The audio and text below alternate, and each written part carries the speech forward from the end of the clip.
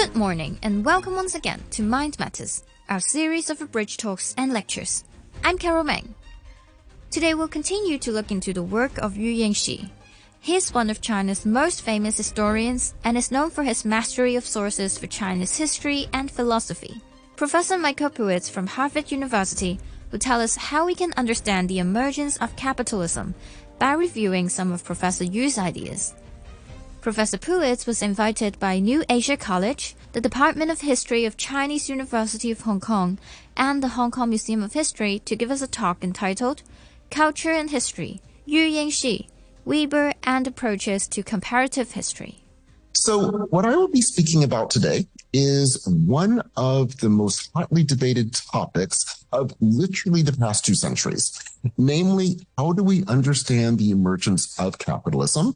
And particularly, how do we understand it from a global perspective?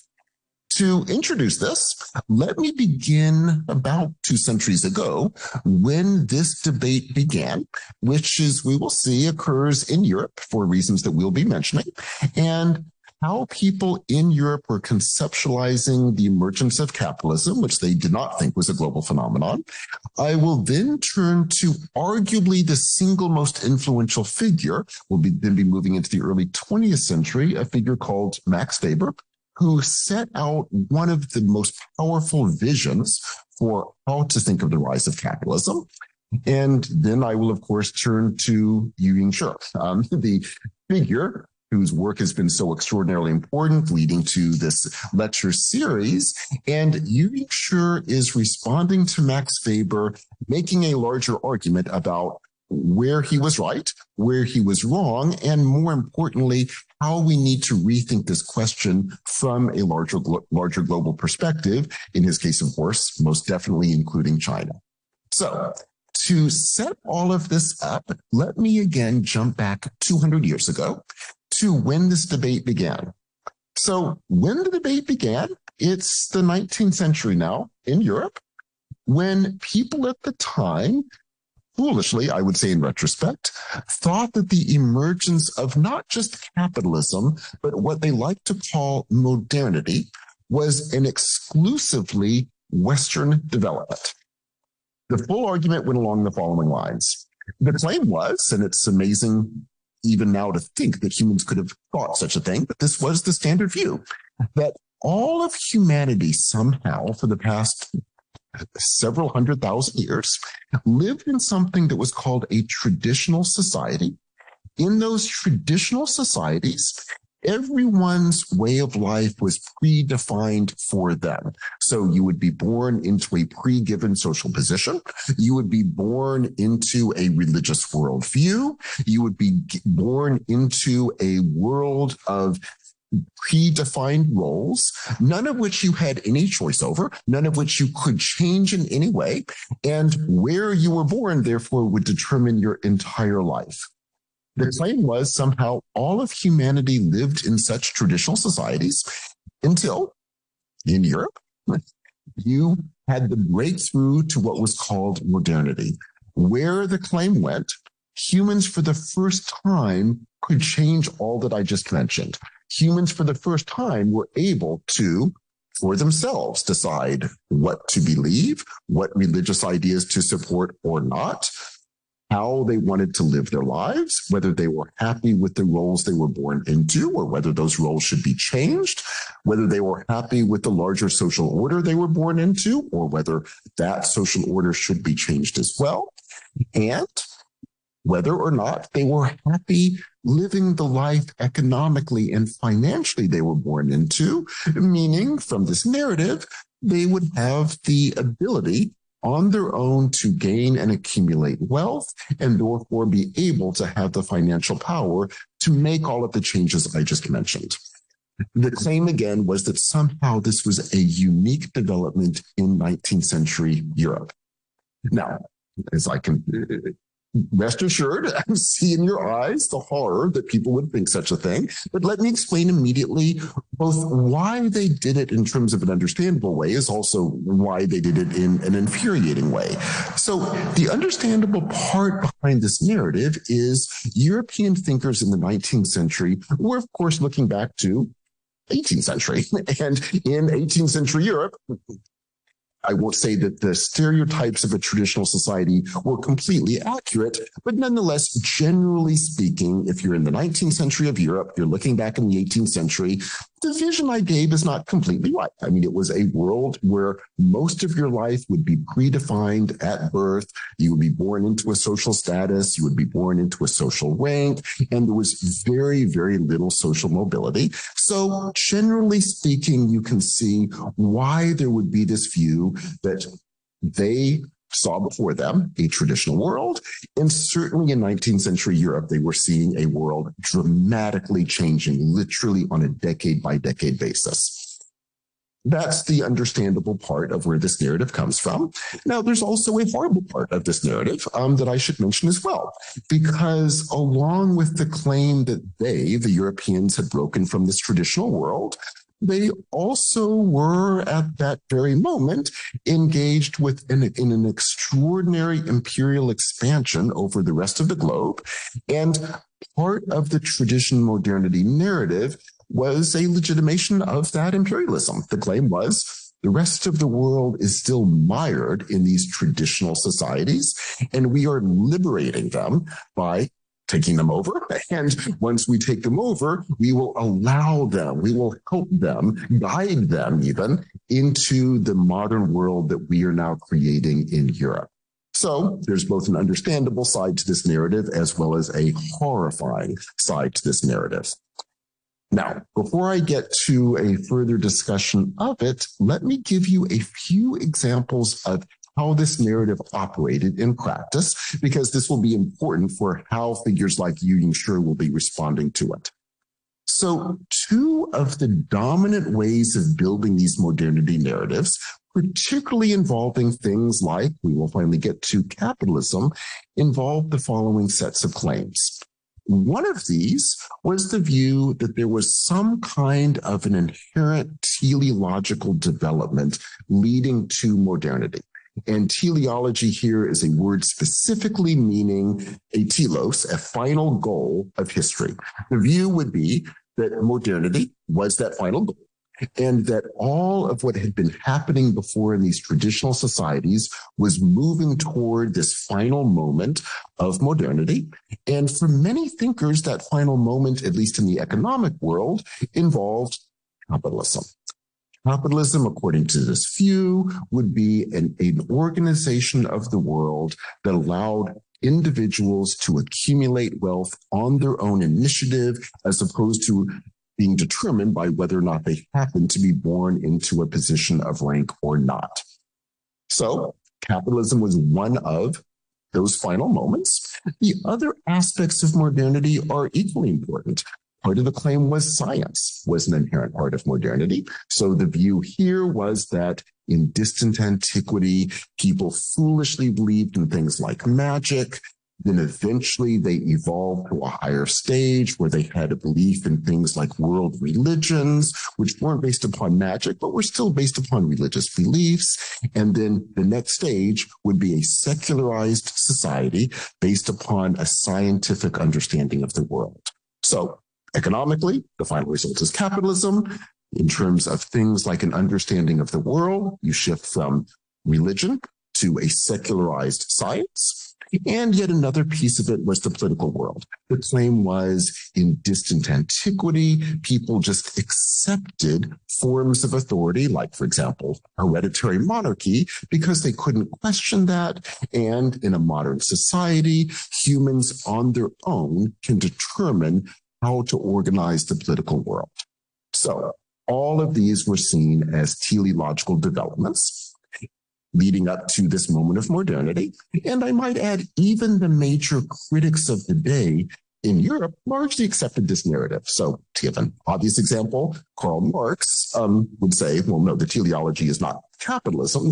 The teleology is a communist world to come. And yet, at least in the Marxist narrative, the only way you can achieve communism was to go through capitalism. So in his view, there were these inherent sets of stages you must go through in order to reach that final telos. And Marx just said, there's yet another one still to come. So in this narrative, The final teleological development would be modernity in some manner, shape, or form. And again, in most of the thinkers, capitalism was the economic moment of that realization for the modern world. There's one other side of this that I would also like to mention, because it will be important for Yu Ying-shih's critique, which would say, along with this teleological development toward modernity, there was another specific aspect of this in terms of capitalism, which held that it's not just that it's a progressive growth from the traditional world, that capitalism should be thought of as sort of wiping away the traditional world. And this was a view particularly important among a number of liberal economists who made the following argument, that in primitive society, actually, the beginnings of a market simply emerged when people began to realize that if they had an extra surplus of something, say a little bit extra grain, they could give that to someone who needed it. That person who needed it could in return barter something that I need. So if I needed some metal, I could get some metal back for grain I would be giving. And so a barter exchange system was seen as an early natural development in which movements of goods would occur naturally. And the traditional world, according to this view, was a world that stopped this, right? The traditional world would be one in which you had powerful authorities emerging, politically, religiously, that would predetermine what could or could not be exchanged, and hence leading to, as we mentioned before, this traditional world where everything was being controlled by traditional authorities. And capitalism would then be seen as the moment when those traditional authorities would be wiped out and individuals again could begin bartering. Only now it wouldn't just be bartering with someone they happen to be a neighbor with. Now it would be bartering with anyone over huge distances because we had the proper creation of things like money. And so the implication would be capitalism is what happens when you wipe away these traditional authorities and allow people to freely do what they otherwise would be doing economically, which is simply transferring goods to each other. And so in this narrative, modernity isn't simply a high development of the modern world. It actually is a kind of wiping away of traditional authority, allowing a proper capitalist world to develop. So it is not only a higher development, it is in a certain sense a kind of natural development once we get rid of all of these traditional authorities.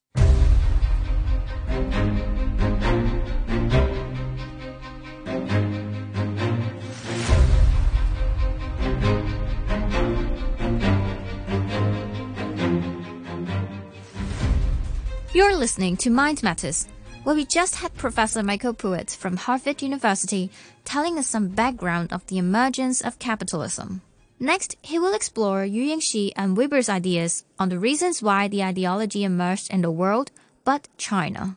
With China, as we have seen, Weber will argue, powerful from a comparative perspective because of this incredibly early rationalization of the political process, not quite reaching for Weber a purely modern form of rationality, but incredibly close, and again, beginning 2,000 years ago. Also, putting a little bit more meat to something I mentioned very much in passing, he thinks in China, too, you have this incredibly rationalized, again, not to the point of a purely modern worldview, but incredibly high philosophical understanding of the world that gets very close. And his big example here is Confucianism.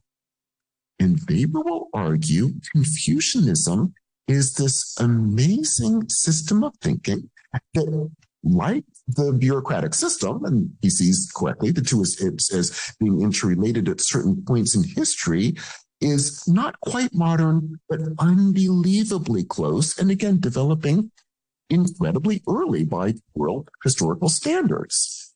And what interests him in particular about Confucianism is, Weber will say, oh my gosh, here you have a system that is based upon self-cultivation. So individuals cultivate themselves. They are expected to be incredibly disciplined and hardworking in that cultivation process. They are expected to be highly educated because education is seen as inherently part of that cultivation process. So only through education can we as individuals become what we are capable of becoming. However, although I use the term individuals, part of the power for Weber is the goal isn't to be simply a self-cultivated individual, because if you are so being educated, you become less selfish and you become more committed from a Confucian point of view toward creating a social order where people can flourish. And of course, much of your work is expected to be devoted toward creating that social world, to the point where, as Weber notes quite correctly, a significant number of self-proclaimed Confucians will join the bureaucracy and actively try to work to create a workable social order, to the point where, and Weber just found this phenomenal, by the 12th century, you actually have bureaucratic states which are defined significantly only by taking a civil service exam to gain placement in the bureaucracy, meaning that China incredibly early creates, in part because of its Confucian understandings of the world, it creates a political system that's governed not by an hereditary elite, which again was true in Europe through, well, at least the 19th century and arguably well after that too. And here you get in China a society actually run by an educated elite as opposed to an hereditary elite. I mean, for Weber, this is just stunning from an historical perspective. So a Confucian philosophy aimed at self-cultivation, education, building a social order with a resulting political system based upon meritocracy and the creation of an educated elite trained through these Confucian ideas to govern. Again, for Weber, this is extraordinary. But it had another element that for Weber was kind of negative, but you'll see momentarily why I'm using that odd tone of voice. So Weber also claimed, now Yu Ying-shih is going to strongly disagree with this, but this is Weber's view. Weber will also claim that Confucianism, for all of what I just mentioned, creating this sense that we should become educated to work on behalf of creating a better social world, Weber also claimed that Confucianism also ultimately limited the degree to which one would do this, because it would teach one that the world is already harmonious. We as humans, when we're building a proper social order, if we're doing it successfully, it just means we are creating on Earth a perfect harmony that matches the cosmic harmony. And if we do this well, it means we will be living happily within a harmonious cosmos, which means, yes, it's all about education and self-cultivation and creating a social order, but it's not going that next step of saying, and then we as humans should see the world as simply natural resources that we should use and manipulate for our benefit. Because the sense was, no, the world is a harmonious cosmic entity that we should learn to live within. So according to Weber, Confucianism still has a remnant of an earlier magical worldview where the cosmos was seen as an inherently wonderful magical entity that we shouldn't simply see as resources for our utilization. Now, I mentioned there's a negative side to this for Weber, because Weber, for reasons that are now, I'm sure, obvious, would say, well, a purely modern rational worldview would see the world as nothing but resources for our use and manipulation. That's all it is.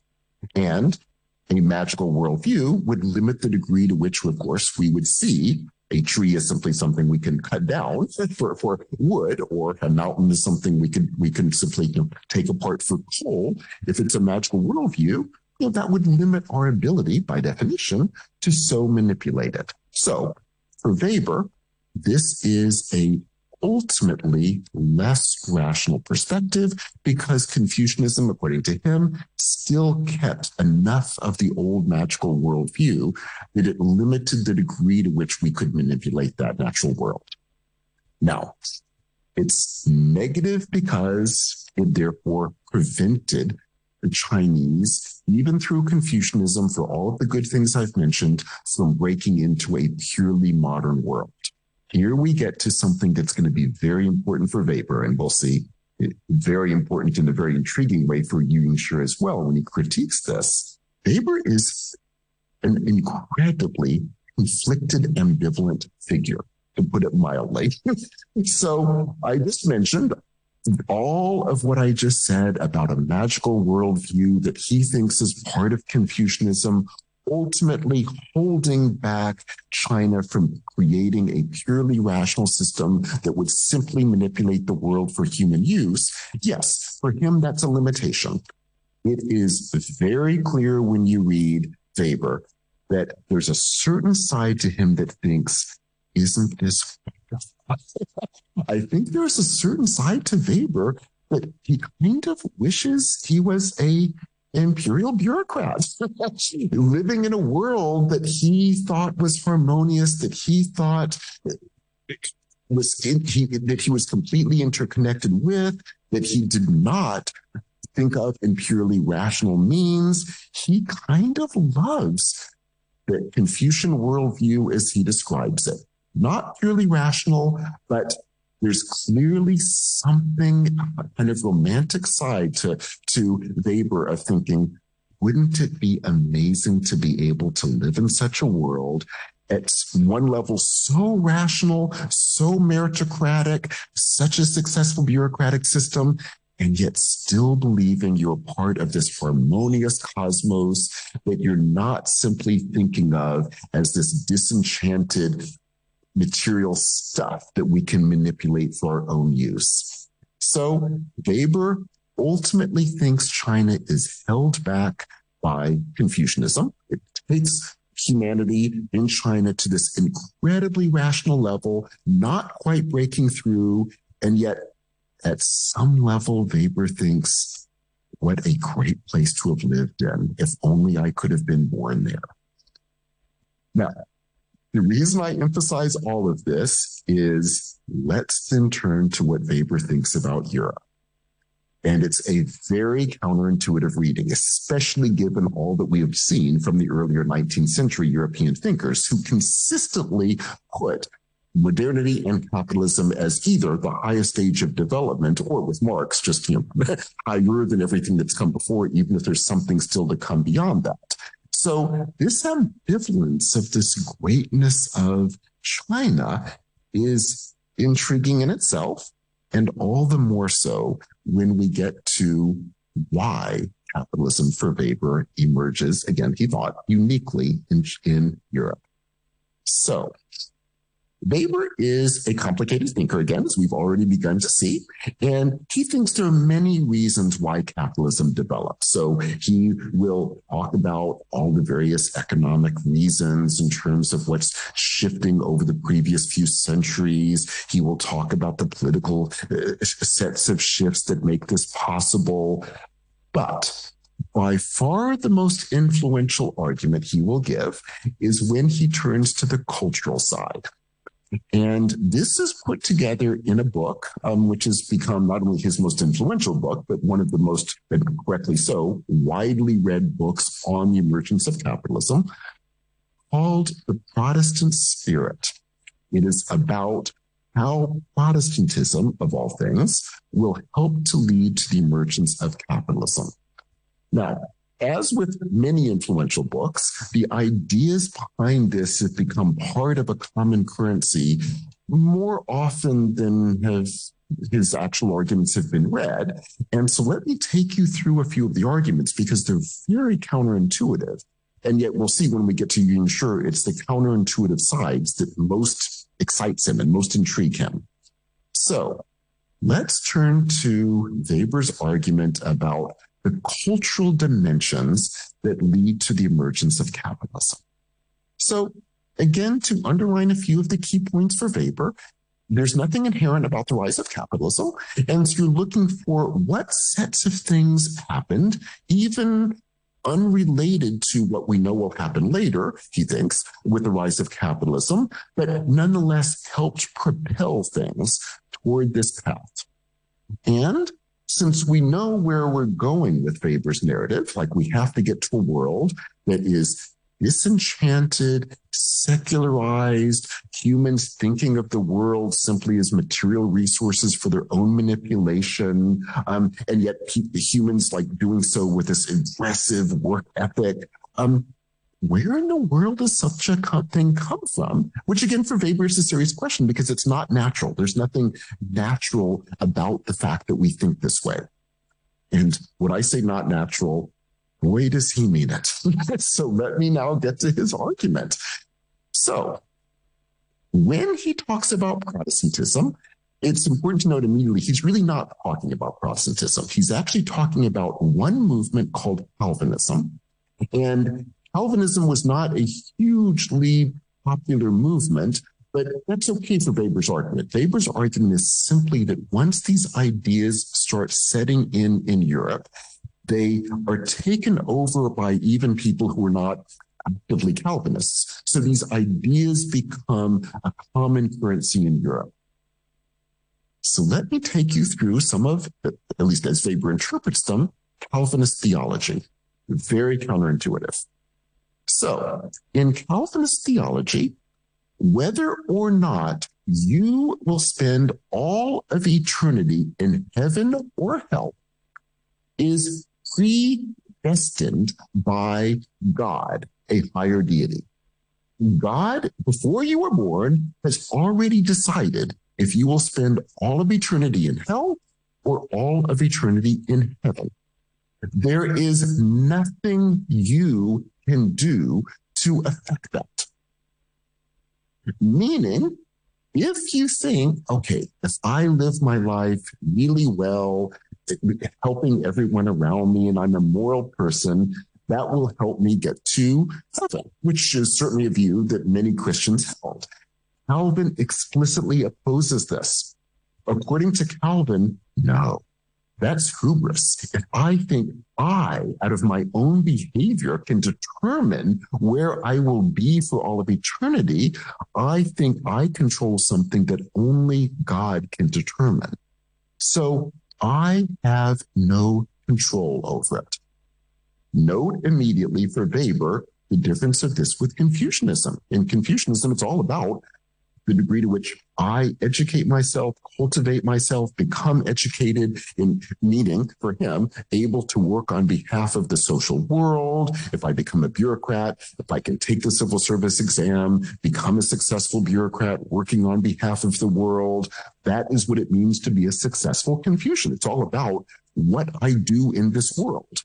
According to Calvinism, no. I mean, you can do all of that, we'll see, but that won't do anything to help you get to heaven. That was Professor Michael Puett from Harvard University. I'm Carol Meng, and I invite you to join me next Sunday morning on Mind Matters.